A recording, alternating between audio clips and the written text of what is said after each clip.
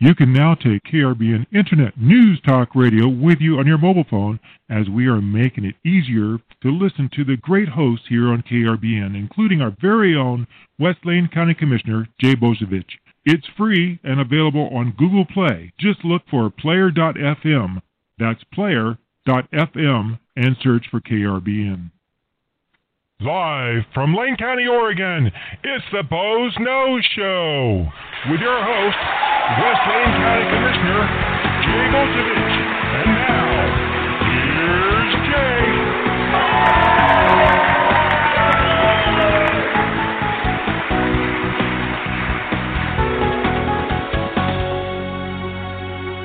And good afternoon, and welcome to another episode of the Boze Noze Show. And I'm your host, West Lane County Commissioner Jay Bozievich, and we're coming to you live from beautiful downtown Elmira, Oregon.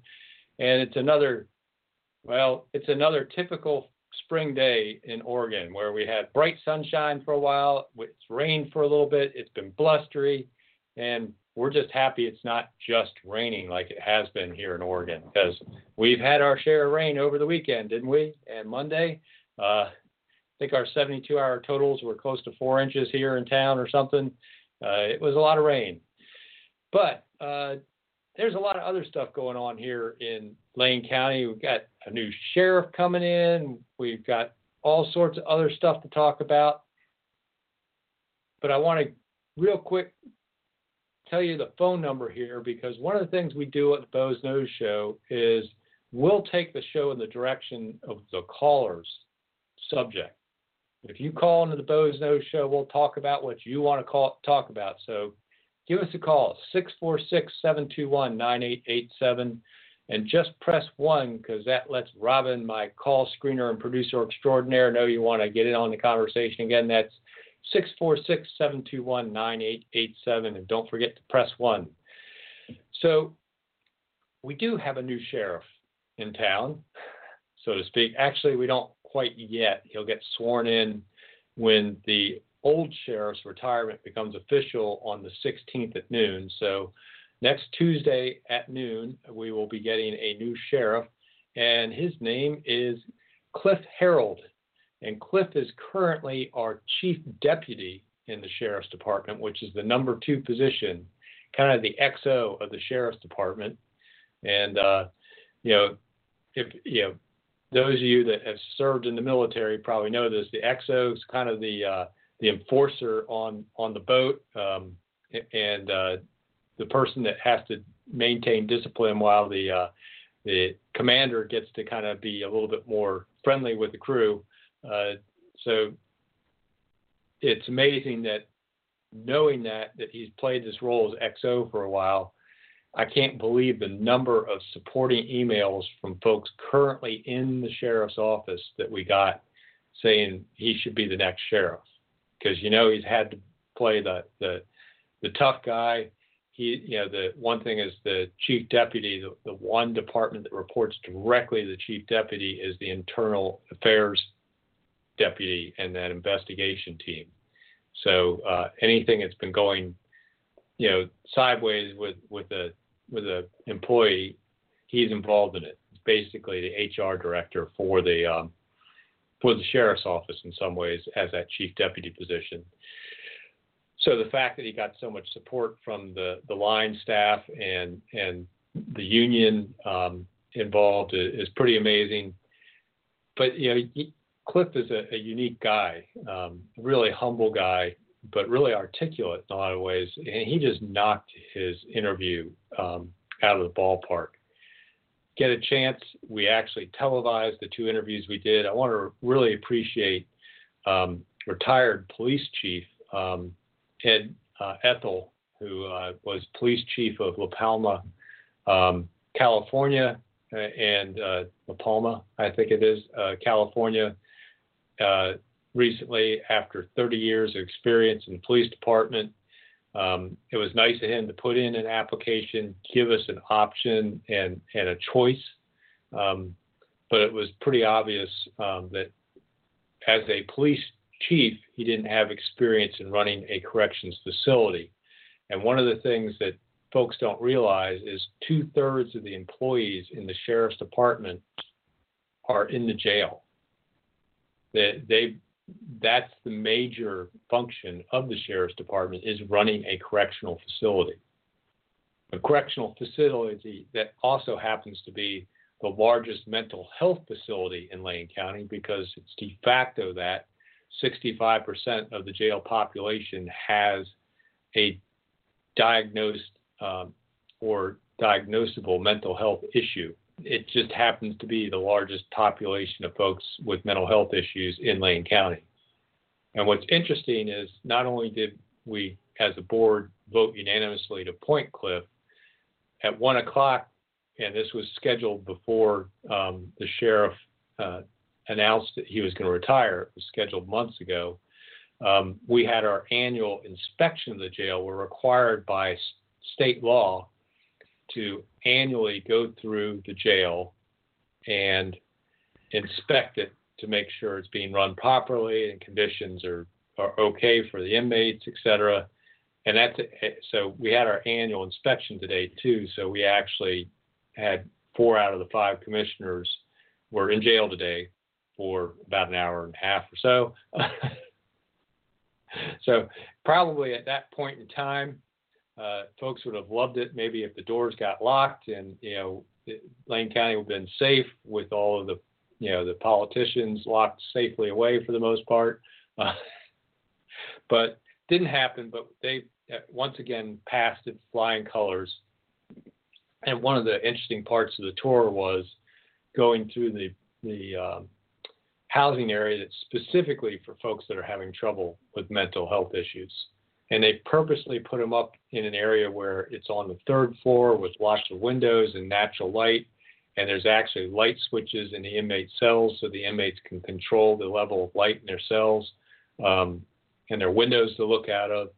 And they found that situation actually calms them down. It had originally been in another newer, believe it or not, one of the newest sections of the jail, built in 1998, where there are absolutely no windows. All the lights are controlled from the central deputy's control station, so the inmates have no control over when the lights are on or off in their cells. And it's just, inmates with mental health issues in that section of the jail would escalate in their reaction to that. So putting them in this other section of the jail was a major improvement. It's funny, it's one of the oldest sections of the jail with the natural light and the switches in the jail cells. So kind of funny that, somewhere in 1979, they kind of knew what they were doing when they designed that part of the jail. And in 1998, they somehow or another forgot that and designed an area of the jail that was just not conducive to the mental health of the inmates. So kind of interesting thing, but it's really interesting that Cliff, in his interview, which I recommend anybody go back and watch this morning's board meeting and the 2 interviews, and you can kind of see why the choice was obvious for us. And what's amazing is Cliff would have been an outstanding candidate in a field of 24, 30 people. He was amazingly well spoken in his interview, and his resume is great. He's worked in the jail initially as a newbie deputy, and just doing his shift work in the jail. To in 2015, he was a captain in the jail, kind of second in command to Dan Buchwald at the time, and learned about the management of the jail and how complex that is.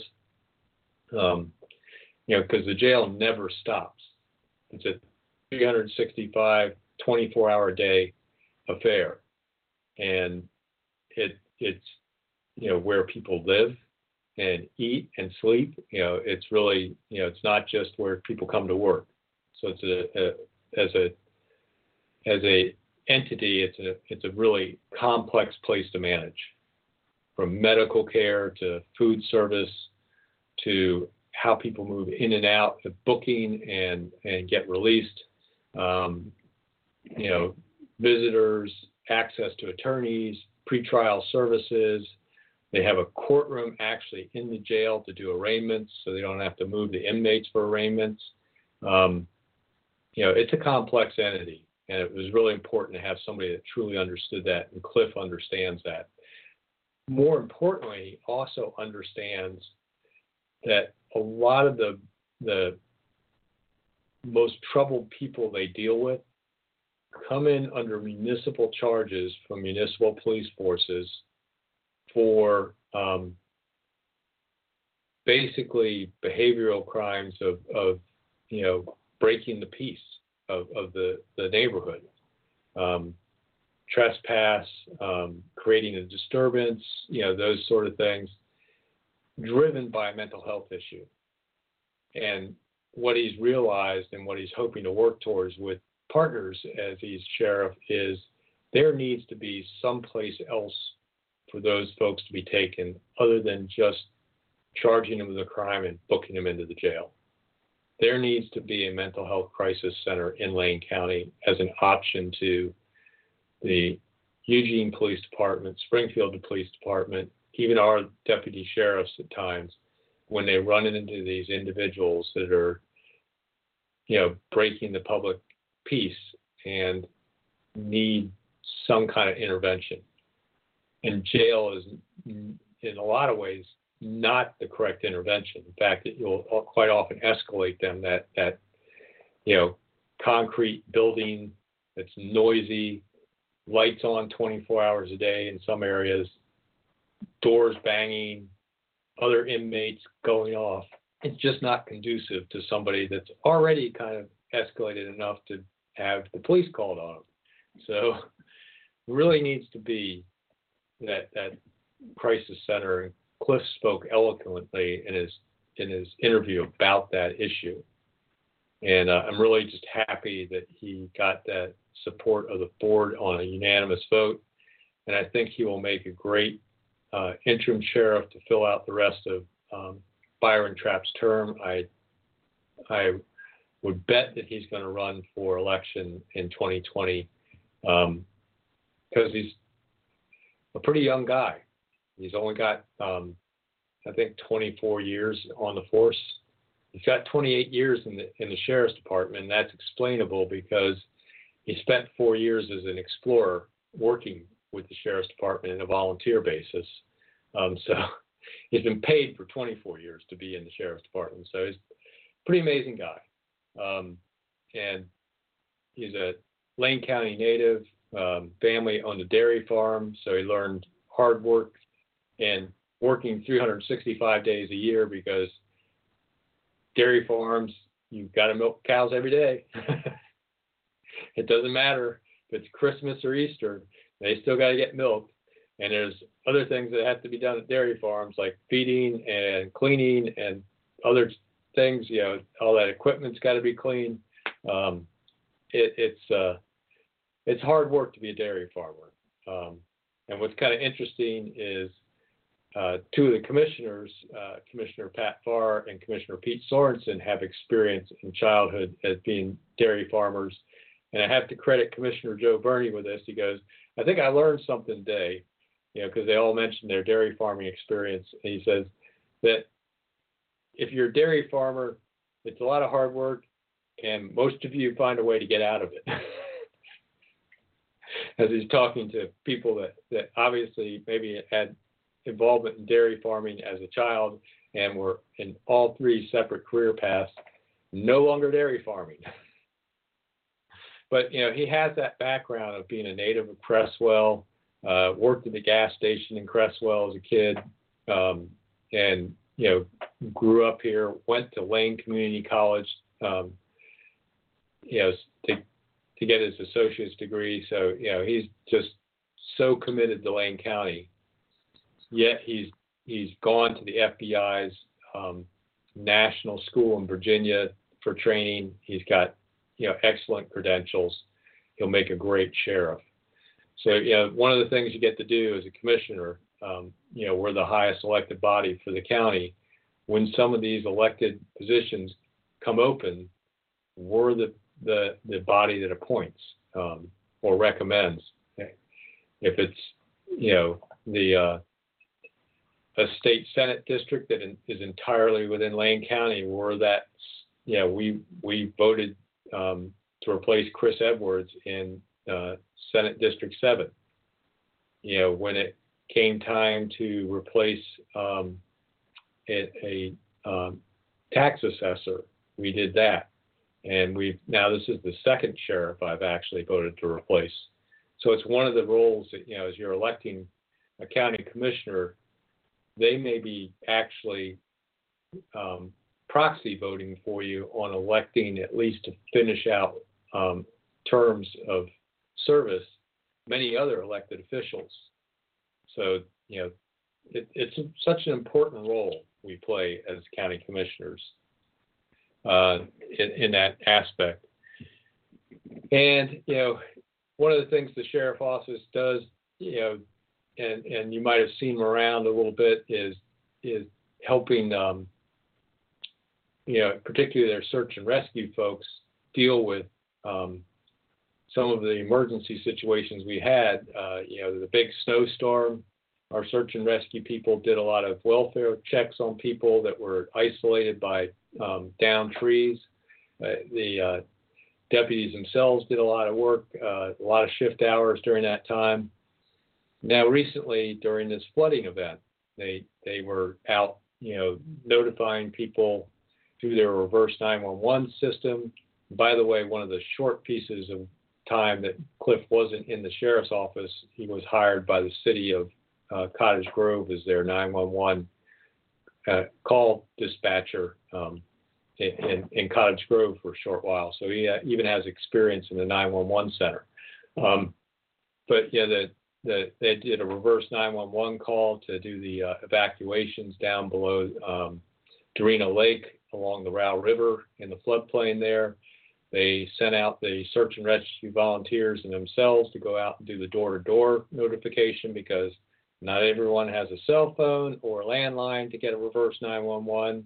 And not everyone's paying attention to the news nowadays, because people stream their TV with no commercials, and they stream their music with no commercials. So you may not always get the word out to the entire community when you're trying to evacuate an area. So you actually do door-to-door work on that.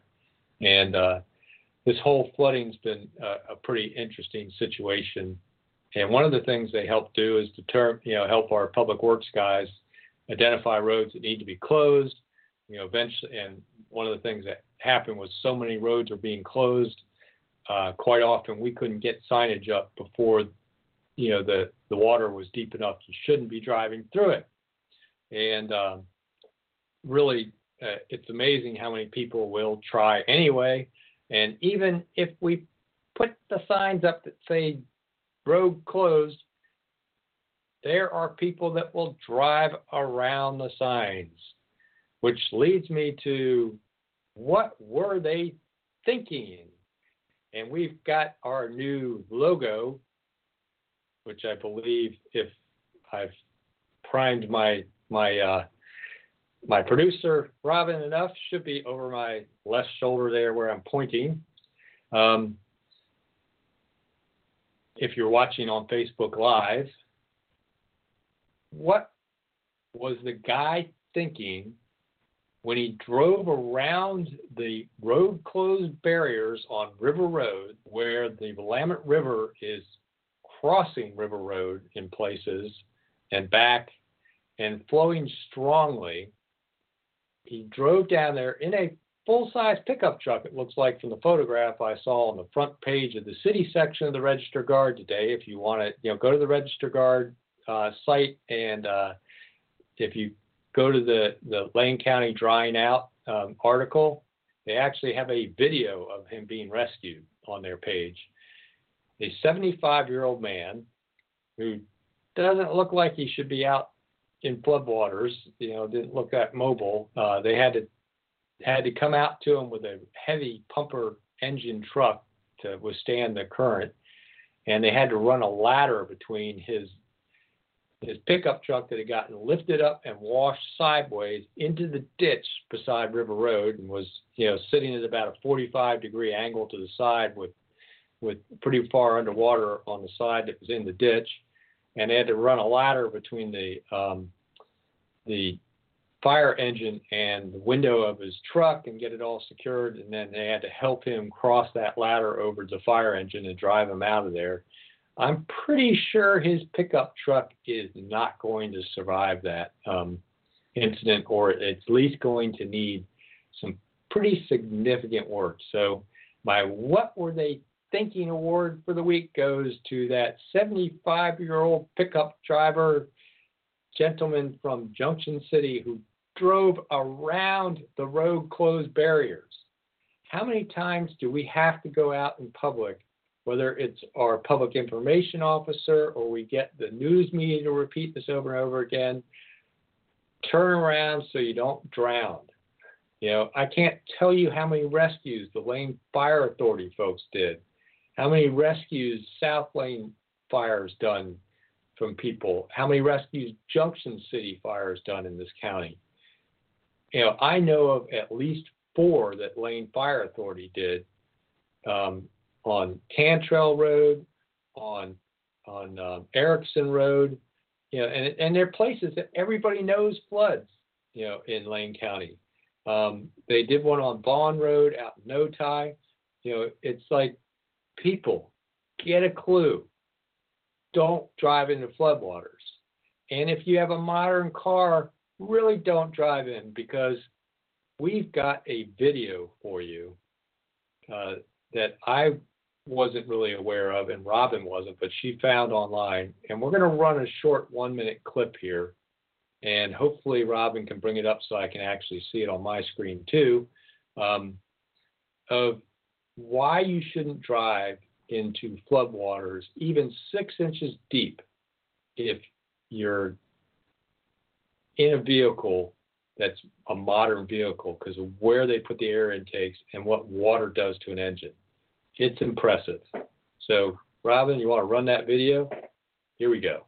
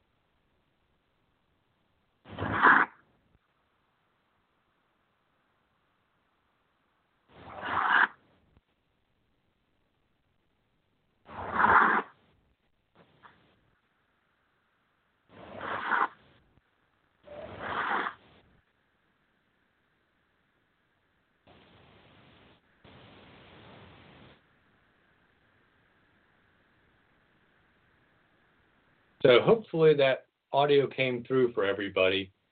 But what you probably saw if you were watching Facebook Live and could hear the video, if you couldn't hear the video, partway through that, he jacks up a car that had driven through 6 inches of water. And with the newer intakes in some of these cars, which are actually aimed down and come out through the bumper, you know, is where they pick up the air for the engine. They can suck water up into the engine, which is not compressible and blows the engine up. But he jacked that up and showed where, particularly with this Chrysler, it blew the bottom of the engine out. Now you can imagine that basically totaled the engine. So that's going to probably be, you know, $10,000-$15,000 car repair. You know, basically totaling a car. So these newer vehicles, the intakes are so low on them, you shouldn't even drive through 6 inches water. So if you don't have, you know, and, you know, that's just still standing water, let alone having a current. And you saw, you know, if you went to the register guard and saw that picture, that was a full-size pickup truck that was washed off the road. And fortunately, that current wasn't quite enough to wash that fire engine off. But up near Corvallis, and I believe it was on Peoria Road in one of the places that was being washed over. Some idiot drove around a road closed sign in a dump truck thinking he could get through, and he ended up getting washed off in a dump truck because there was moving water. Moving water is an amazing force of nature. I mean, look how easily it moves logs that weigh a ton down, downstream. Even if they are buoyant to some degree, it still has the force to move those things at 10, 15 miles an hour with the current. Don't drive through standing water. Because if you have a newer car, don't drive through moving water in particular. And don't drive around a road closed sign, or you just might end up on my radio show under "What were you thinking?" But the flooding just is another reminder to us, and the folks up in Oak Ridge, I feel sorry for them because once again they ended up isolated from the world as Highway 58 was shut down both east and west of Oak Ridge, making there really no way to be in the town. You really have to think about your emergency preparedness. And I wonder how many of those folks that were in that floodplain area downstream of Darena Lake, Darena Reservoir, and along the Row River had a go bag. That included things like their medications and some pet food for their pets that they had to suddenly throw them in a car and run off to a hotel room or a shelter. That sort of pre-planning is really important. You're not all, the snowstorm, most people got caught stuck in their houses. In this case, people had to leave in a hurry. And how prepared were they to leave? So really need to, people need to start doing little things at a time. I know it's expensive sometimes to try and put together a go bag all at once. But, most prescriptions will allow you to renew them, and the insurance companies will pay after 23 days, depending on the insurance company. Some are 21, some are 23, so you can renew a little bit early every month. So you can start building up a couple, a week or two's worth of pills as you renew your prescription and set them aside and put them in, one of those pill count by day pill counters or something like that, and put that in your little your go knapsack without a lot of cost to yourself. As you buy your pets, a bag of pet food, get a Ziploc bag and put some aside and put it in that bag. It won't cost you a lot to do that, a little bit at a time. The necessary things you want to have in that go bag. Same thing for putting aside, your 2 weeks worth of food and water in your house. Don't have to buy 2 weeks all at once. Put aside a meal, every time you go to the grocery store.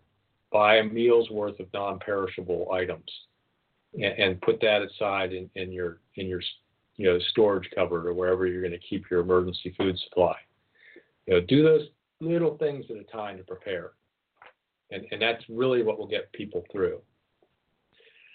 So I want to take a break here and remind folks that we don't have to talk about the new sheriff. We don't have to talk about people driving into floodwaters or emergency preparedness. We can talk about what you want to talk about on the Boze Noze Show by just giving me a call, 646-721-9887, and just press 1 so Robin, my call screener and producer extraordinaire, knows you want to get in on the conversation. Again, that's 646-721-9887. Just press 1 so we know you want to get on the show. And we'll talk about what you want to talk about on the show. If not, we'll talk about what Jay wants to talk about on the show. And I mentioned that our board got some training yesterday on our quasi-judicial role in land use decisions. And, one thing I was really aware of because I did a lot of land use and land development work in my career. In fact, I actually had been before the Board of Commissioners back in the 90s when they were hearing an item of a developer that was a client of mine and appeared on a Greenway decision that was before the board in their quasi-judicial role. But it seems that maybe some of our commissioners weren't quite so prepared for that were recently elected in the last year. And maybe some of our commissioners need a little bit of a reminder of some of that role. But it's a really critical role of the commissioners. And it's a place where instead of us making policy and legislating in our legislative role of amending the county code or putting things into lane manual, or even writing the land use code, which is a legislative action. When people apply to the county to make changes in zoning or some special uses, we actually end up in a role, or when the hearings official's decision is appealed, we can end up in a role where we're actually applying law and judging whether an application has provided sufficient evidence in the record to meet the criteria that we've defined in the law to make a decision of approval or denial of a land use decision. And it's one of the few places where the commissioners have to make a decision.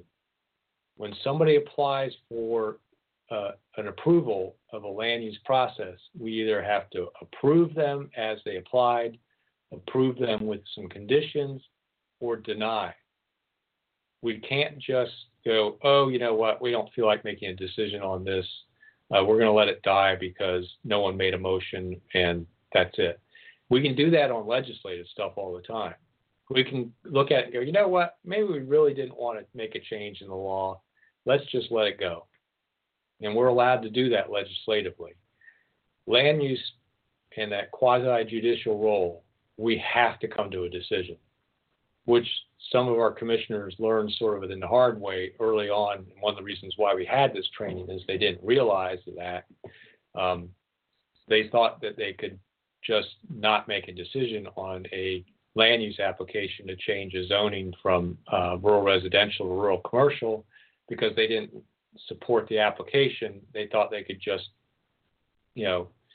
not approve it. They voted against a motion I made to approve it, and then were kind of thinking that they were done. And it's like, no, you actually have to make a motion to deny it and give reasons why you deny it. And what you have to do is give findings of why you're either approving or disapproving a land use action. And those findings have to be where you use the evidence in the record, so it can't be something that was outside the record, and apply it to the criteria in the laws. So that that we may have approved how you get approval for changing the zoning from impacted forest land to marginal lands. And we set that up in part of Chapter 16 of Lane County Code in a legislative role as setting the laws. But that application comes to us from a specific developer for a specific piece of land. We have to either approve or deny it based on the evidence submitted during the record, which the applicant submits a bunch of evidence. Neighbors that might not agree with the application might submit evidence to the contrary. You may get third parties like Land Watch Lane County that will submit evidence in one form or another. All of that evidence forms the record. And we have to put together a set of findings backing our approval or approval and the conditions we're asking for, or why we're denying, based on that record, applying that criteria that we passed as part of Chapter 16. So that's, a real clear role of commissioners. What's interesting is that we had people come into office that didn't understand they were going to have to perform that role. And even a veteran commissioner like Pete Sorensen, who had served in the legislature, so he kind of knew about the legislative role, say openly during the meeting that most people run for the commissioner's office thinking about the legislative side and speak about all the policy they're going to do, and they have no idea that when they get into office, they're going to have to do this quasi-judicial side. And he doesn't like that and thinks it ought to be minimized as much as possible. And it's like, hey, wait a minute. I understood that, and that's one of the reasons why I ran for commissioner. I knew I was going to be making land use decisions. And I also understood how there is some discretion in how you interpret what the record is and how you apply the criteria, where you can actually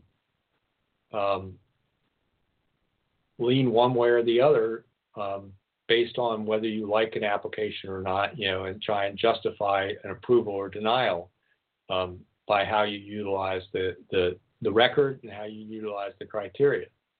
And I've seen it done poorly in my history. And one of the things I want to do is get in there and have somebody that really understood that role and would be fair and unbiased in how they apply the criteria and make good land use decisions. I understood that role when I ran for county commissioner and how important that role is, because that's people's property we're talking about.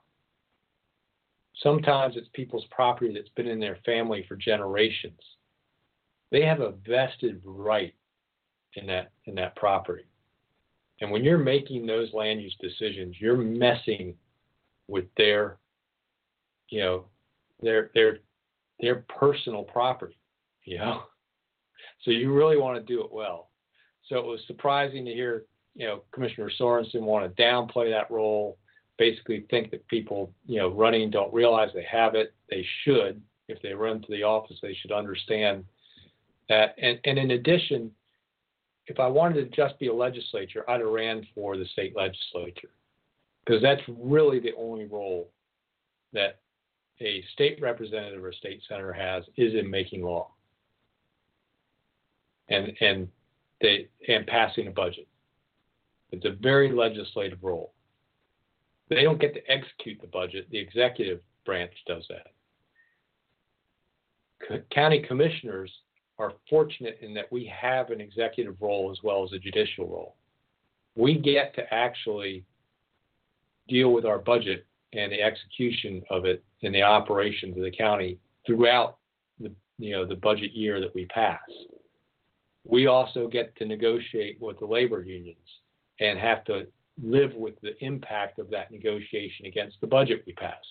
There's sort of a disconnect at the state level where you've got the governor and the executive branch negotiating with the labor unions, and it doesn't really matter if they completely blow up the legislators' adopted budget, and it causes service, disruptions or layoffs because the governor agrees to, whatever increases for whatever union they're negotiating with. There's a disconnect between the people that develop and pass the budget and the people that execute it. And that's one of the reasons why I really enjoy my role as a commissioner. And I truly understood that three-part role that county commissioners have. We legislate, we administrate and have an executive role, and we have a quasi-judicial role. In fact, at one point, they used to refer to county commissioners as judges.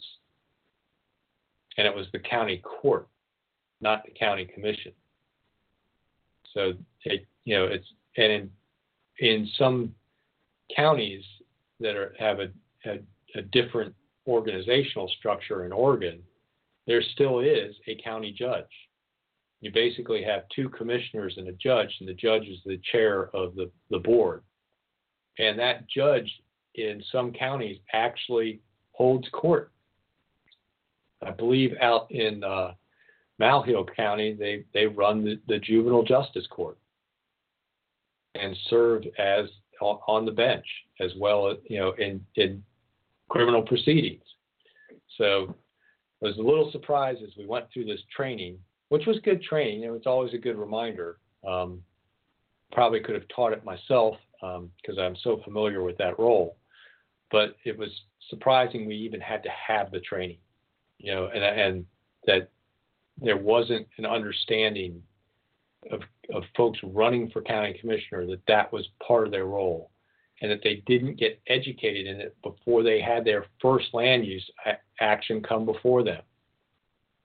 That they didn't take the time to maybe ask staff, ask our legal counsel, who work for them, in the long run, to say, hey, there's this thing coming up, that's this zoning thing coming before the board for a decision. I'm not sure I understand how that decision gets made and what our role is. Can you walk me through that? At least that much. We had to wait and actually schedule training and have the whole board sit there to bring 2 out of the 5 commissioners up to speed. So a little surprising to me we had to actually have quasi-judicial training in a board meeting.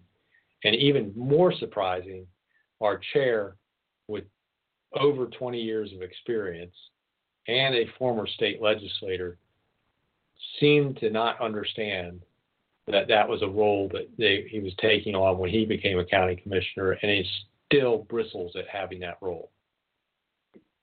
It's an important role, and it's something you should keep in mind, just like the fact that we can appoint vacancies to elected positions.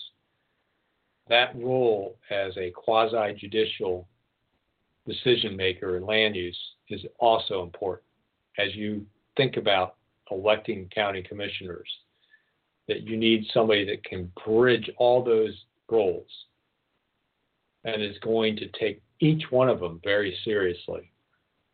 And, particularly in land use items, the record in those cases can be hundreds of pages. I can't tell you how many Sunday nights before a Tuesday board meeting I've spent reading hours and hours of land use record before something's going to come before the board.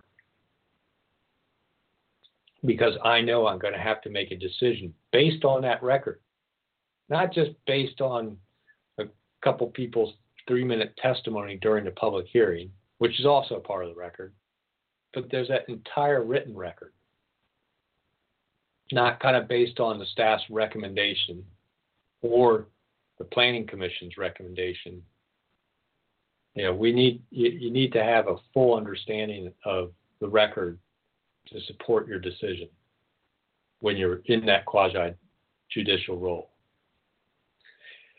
So, ranted about land use a little bit there. 646-721-9887. If you want to change the subject or you want to talk about land use, flooding, the sheriff appointment, we can go with any of those. The jail tour inspection I did today, just press 1 so we know you want to get in on the conversation. Again, that's 646-721-9887. Just press 1. I mentioned the legislature a little bit on and off through the program today, the fact that we actually appointed a state senator directly from the Board of Commissioners, and it was on a split vote, by the way.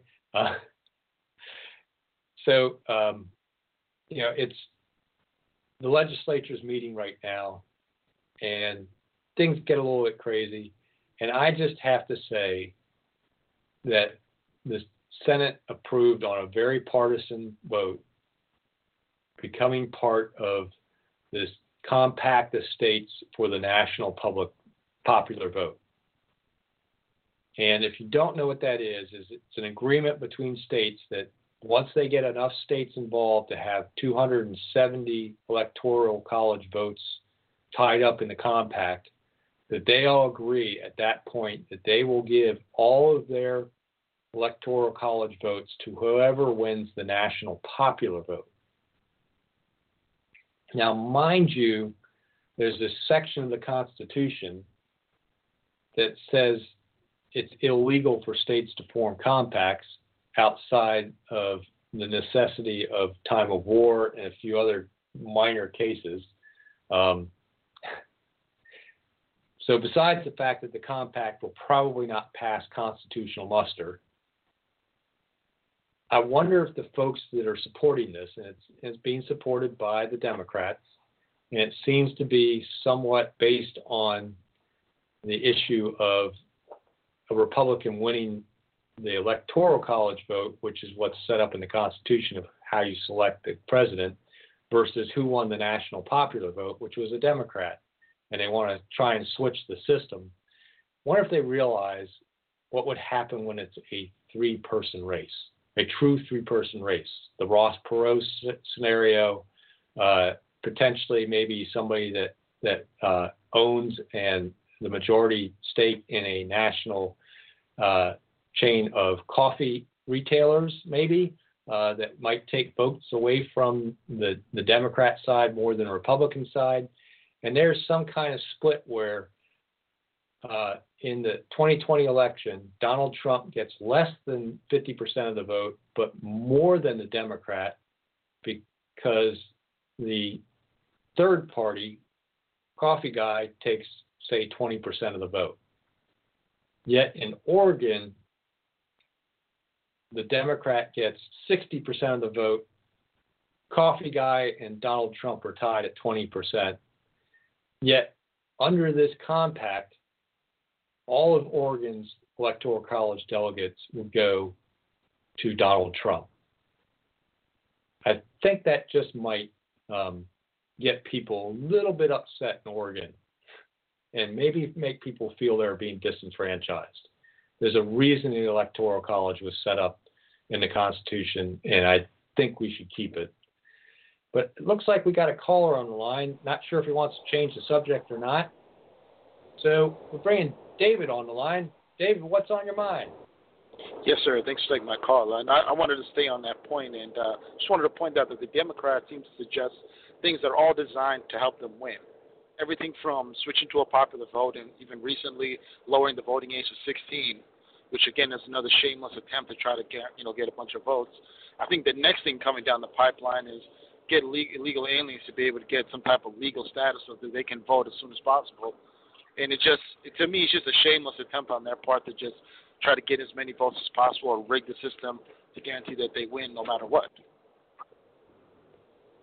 Yeah, I'm not going to accuse them of nefarious methods, but I do believe that there's a lack of thought, but also just, it does seem to be, let's see if we can get voters with a higher propensity to vote Democrat the ability to vote. And I'm not so sure, though, that when you think about some of the illegal aliens coming in, whether they might stay on the Democrat side of the aisle, because there's some issues like right to life that they might split off from the Democratic Party a little bit because of their their background. So it'll be interesting. Regardless, it does seem like people that aren't legally in this country shouldn't be afforded the right of a citizen to vote. There's the rule of law, and the portion where we amended our Constitution about equal application of law should apply there. That there shouldn't be many exceptions made for one particular class. As far as 16-year-olds go, a couple weeks ago I posted on our Facebook page, which is KRBN Internet News Talk Radio Facebook page, a short excerpt from an article from Rochester Medical School about the teenage brain, which should scare people to death about having teenagers vote, which is basically that the last part of your brain that develops is the rational thought portion, which is the prefrontal lobes and cortex, allows you to understand long-term implications of decisions and do rational thought. When you're a teenager, you think with a part of your brain that's completely tied to emotions, which, as they point out in the article, and they go on to explain about how to deal with teenagers, when you ask a teenager after they've done something really boneheaded or something, you go, "What were you thinking?" And you get that response from them, "I don't know." They don't know because they weren't thinking. They were emoting. They were doing something by emotion purely. They had no idea of the consequences of their decision at the time they made that decision, because they weren't using a portion of their brain that's not developed yet, which is that capability to judge the long-term consequence of that decision. And that portion of the brain really doesn't develop fully till age 25. In fact, some studies are starting to think that it may develop all the way up to 30. So even 18-year-olds really aren't there yet, which, is one of the reasons why, and this is probably a place where I don't know if David agrees with me or not, I supported raising the age of tobacco purchase to 21. 18-year-olds aren't there yet. At least at 21, you're halfway to having a rational brain. 16, you got none. 18, a few. 21, you're halfway there. And if it were up to me, I would also raise the age you can enlist and be drafted to 21. Because I think 18-year-olds aren't making a rational choice to serve in the military. And if you had to convince 21-year-olds to serve in an all-volunteer military and then go to war in all these various wars our politicians want to get us involved in all over the place, doing nation building and whatever else that they want to do, I think 21-year-olds might be a little bit more reluctant, and you might have a few less conflicts in the world if it was 21-year-olds serving. Pretty easy to convince an 18-year-old to serve and march into gunfire. But a 21-year-old that has that rational thought might be a little bit different to get them to serve, unless the politicians are being judicious about where they're choosing to use the military. So, David, I appreciate the call on the national popular vote. Anything else you wanted to chime in with before you go? Yeah, and to your last point there about the whole issue with the brain, I think you probably agree with this. Like for myself, I was basically a progressive all through high school and to the end of college. And once I got out of college, I became a conservative. And I think that's true for a lot of people. I think most people are very liberal in their views when they're younger. And as they get older, like you said, when the rational parts of their brain develop, they realize, that conservatism makes more sense. It's more practical. And unfortunately, I think the Democrats know that and they want to take advantage of things. And that's why they seem to be going out of their way to get people who they know would be moved by emotionalism, which is why women vote overwhelmingly for Democrats, certain minority groups that they push that whole victim narrative on, that they try to drum up their emotions to try to get them to think emotionally versus rationally and logically, and that's the problem in our country. And I think without the help of the media, the Democrats wouldn't win an election for the next 30 years. It'd be like what happened in the 80s with Reagan all the time. But unfortunately, they have a monopoly in the media for the most part, with the exception of Fox, and they're able to get away with their propaganda, and people fall for it because we have a society that's dumbing down, and people, men are acting like women all of a sudden. They're becoming emotional, and that's why things are the way they are. Yeah. Well, I believe my call screener and producer extraordinaire might disagree with the women always voting on emotion, but that's just a lot. That's just a psychological fact. That's not like an opinion. Yeah. Men think more logically and rationally. Women happen to think more emotionally. But that's just a fact. I mean, it's not like it's an insult. Yeah, to put them down. It's part of the nurturing that is put into them by Mother Nature that helps our species survive. And the lack of that nurturing was part of what made men go out and hunt dangerous animals when we were hunter-gatherers. So it is interesting because I know that at least when I was 16 and 18, I was making some pretty poor decisions, about everything from being a good student at times and studying to, some of the partying that I did in college that probably was not very smart, but, pretty much not too long after I was 21 and graduated college, I got pretty smart about all that, left a lot of that behind. And it's not necessarily being progressive and getting conservative. It's just having the ability to understand the consequences of your decisions. And you're also outside of that indoctrination bubble that you have in these schools, which we know today are basically controlled by leftists. So once you get out of that indoctrination system, then you're allowed to get back to thinking rationally, using critical thinking again, you realize that it doesn't hold up, and that's what the left needs. If you notice, the left always tries to get a monopoly on news, media, education, whatever way they can control information, because they know left on it to its own and after have a free and open debate, it can't hold up under legit scrutiny. I mean, there's no sound logic and reason behind most of their ideas, and so they try to avoid critical examination by any means necessary, and they don't want critical thinking to be in our population because they know people will reject what they say. So, but I don't know. Without the media, I'm just so certain that there's no way they would have any massive political control without having the media basically be their propaganda arm. Yeah, and it's somewhat sad what's happened with the media is become we're losing local newspapers because they can't compete with Facebook and Google and so people stop buying newspapers. So the actual work of reporting has gotten so poor, where there's not the staffs have gotten cut back. The local TV stations have if you notice, most of their reporters, at least here in Eugene, are under the age of 30. At best, most of them are straight out of college and not from the area, and have very little background and history to report from. And it's sad because it's not just who's in the media, but it's also just how poor the reporting's gotten.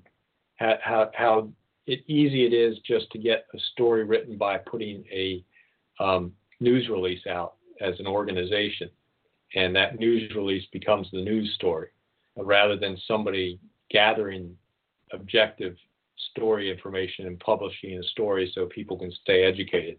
So there's a combination of things going on that lead to a fairly uneducated public, and we've been as a society making the ability. News was always a lost leader for networks, and something that they put money into and didn't get a lot of money back out of. But it's gone so far that direction, so far that direction that the only way they can make money is to be so sensational that people will watch. But can we have trustworthy, objective news when 85% of news journalists are registered Democrats? Yeah, and that's true. And part of that sensationalism is not reporting necessarily news, but just having opinion presented as part of a news channel. I mean, even Fox News. Like how they just make up stuff about Trump on a daily basis, just blatant speculation, just how they feel at the moment. Yeah, panel discussions and all that stuff about an item that supposedly was in news. All that discussion is not news, it's opinion about the news. And if you watch Fox News, there's very little news presented. Most of it's talking about the news that was presented, which is opinion. And the opinion can be very sensationalizing and the more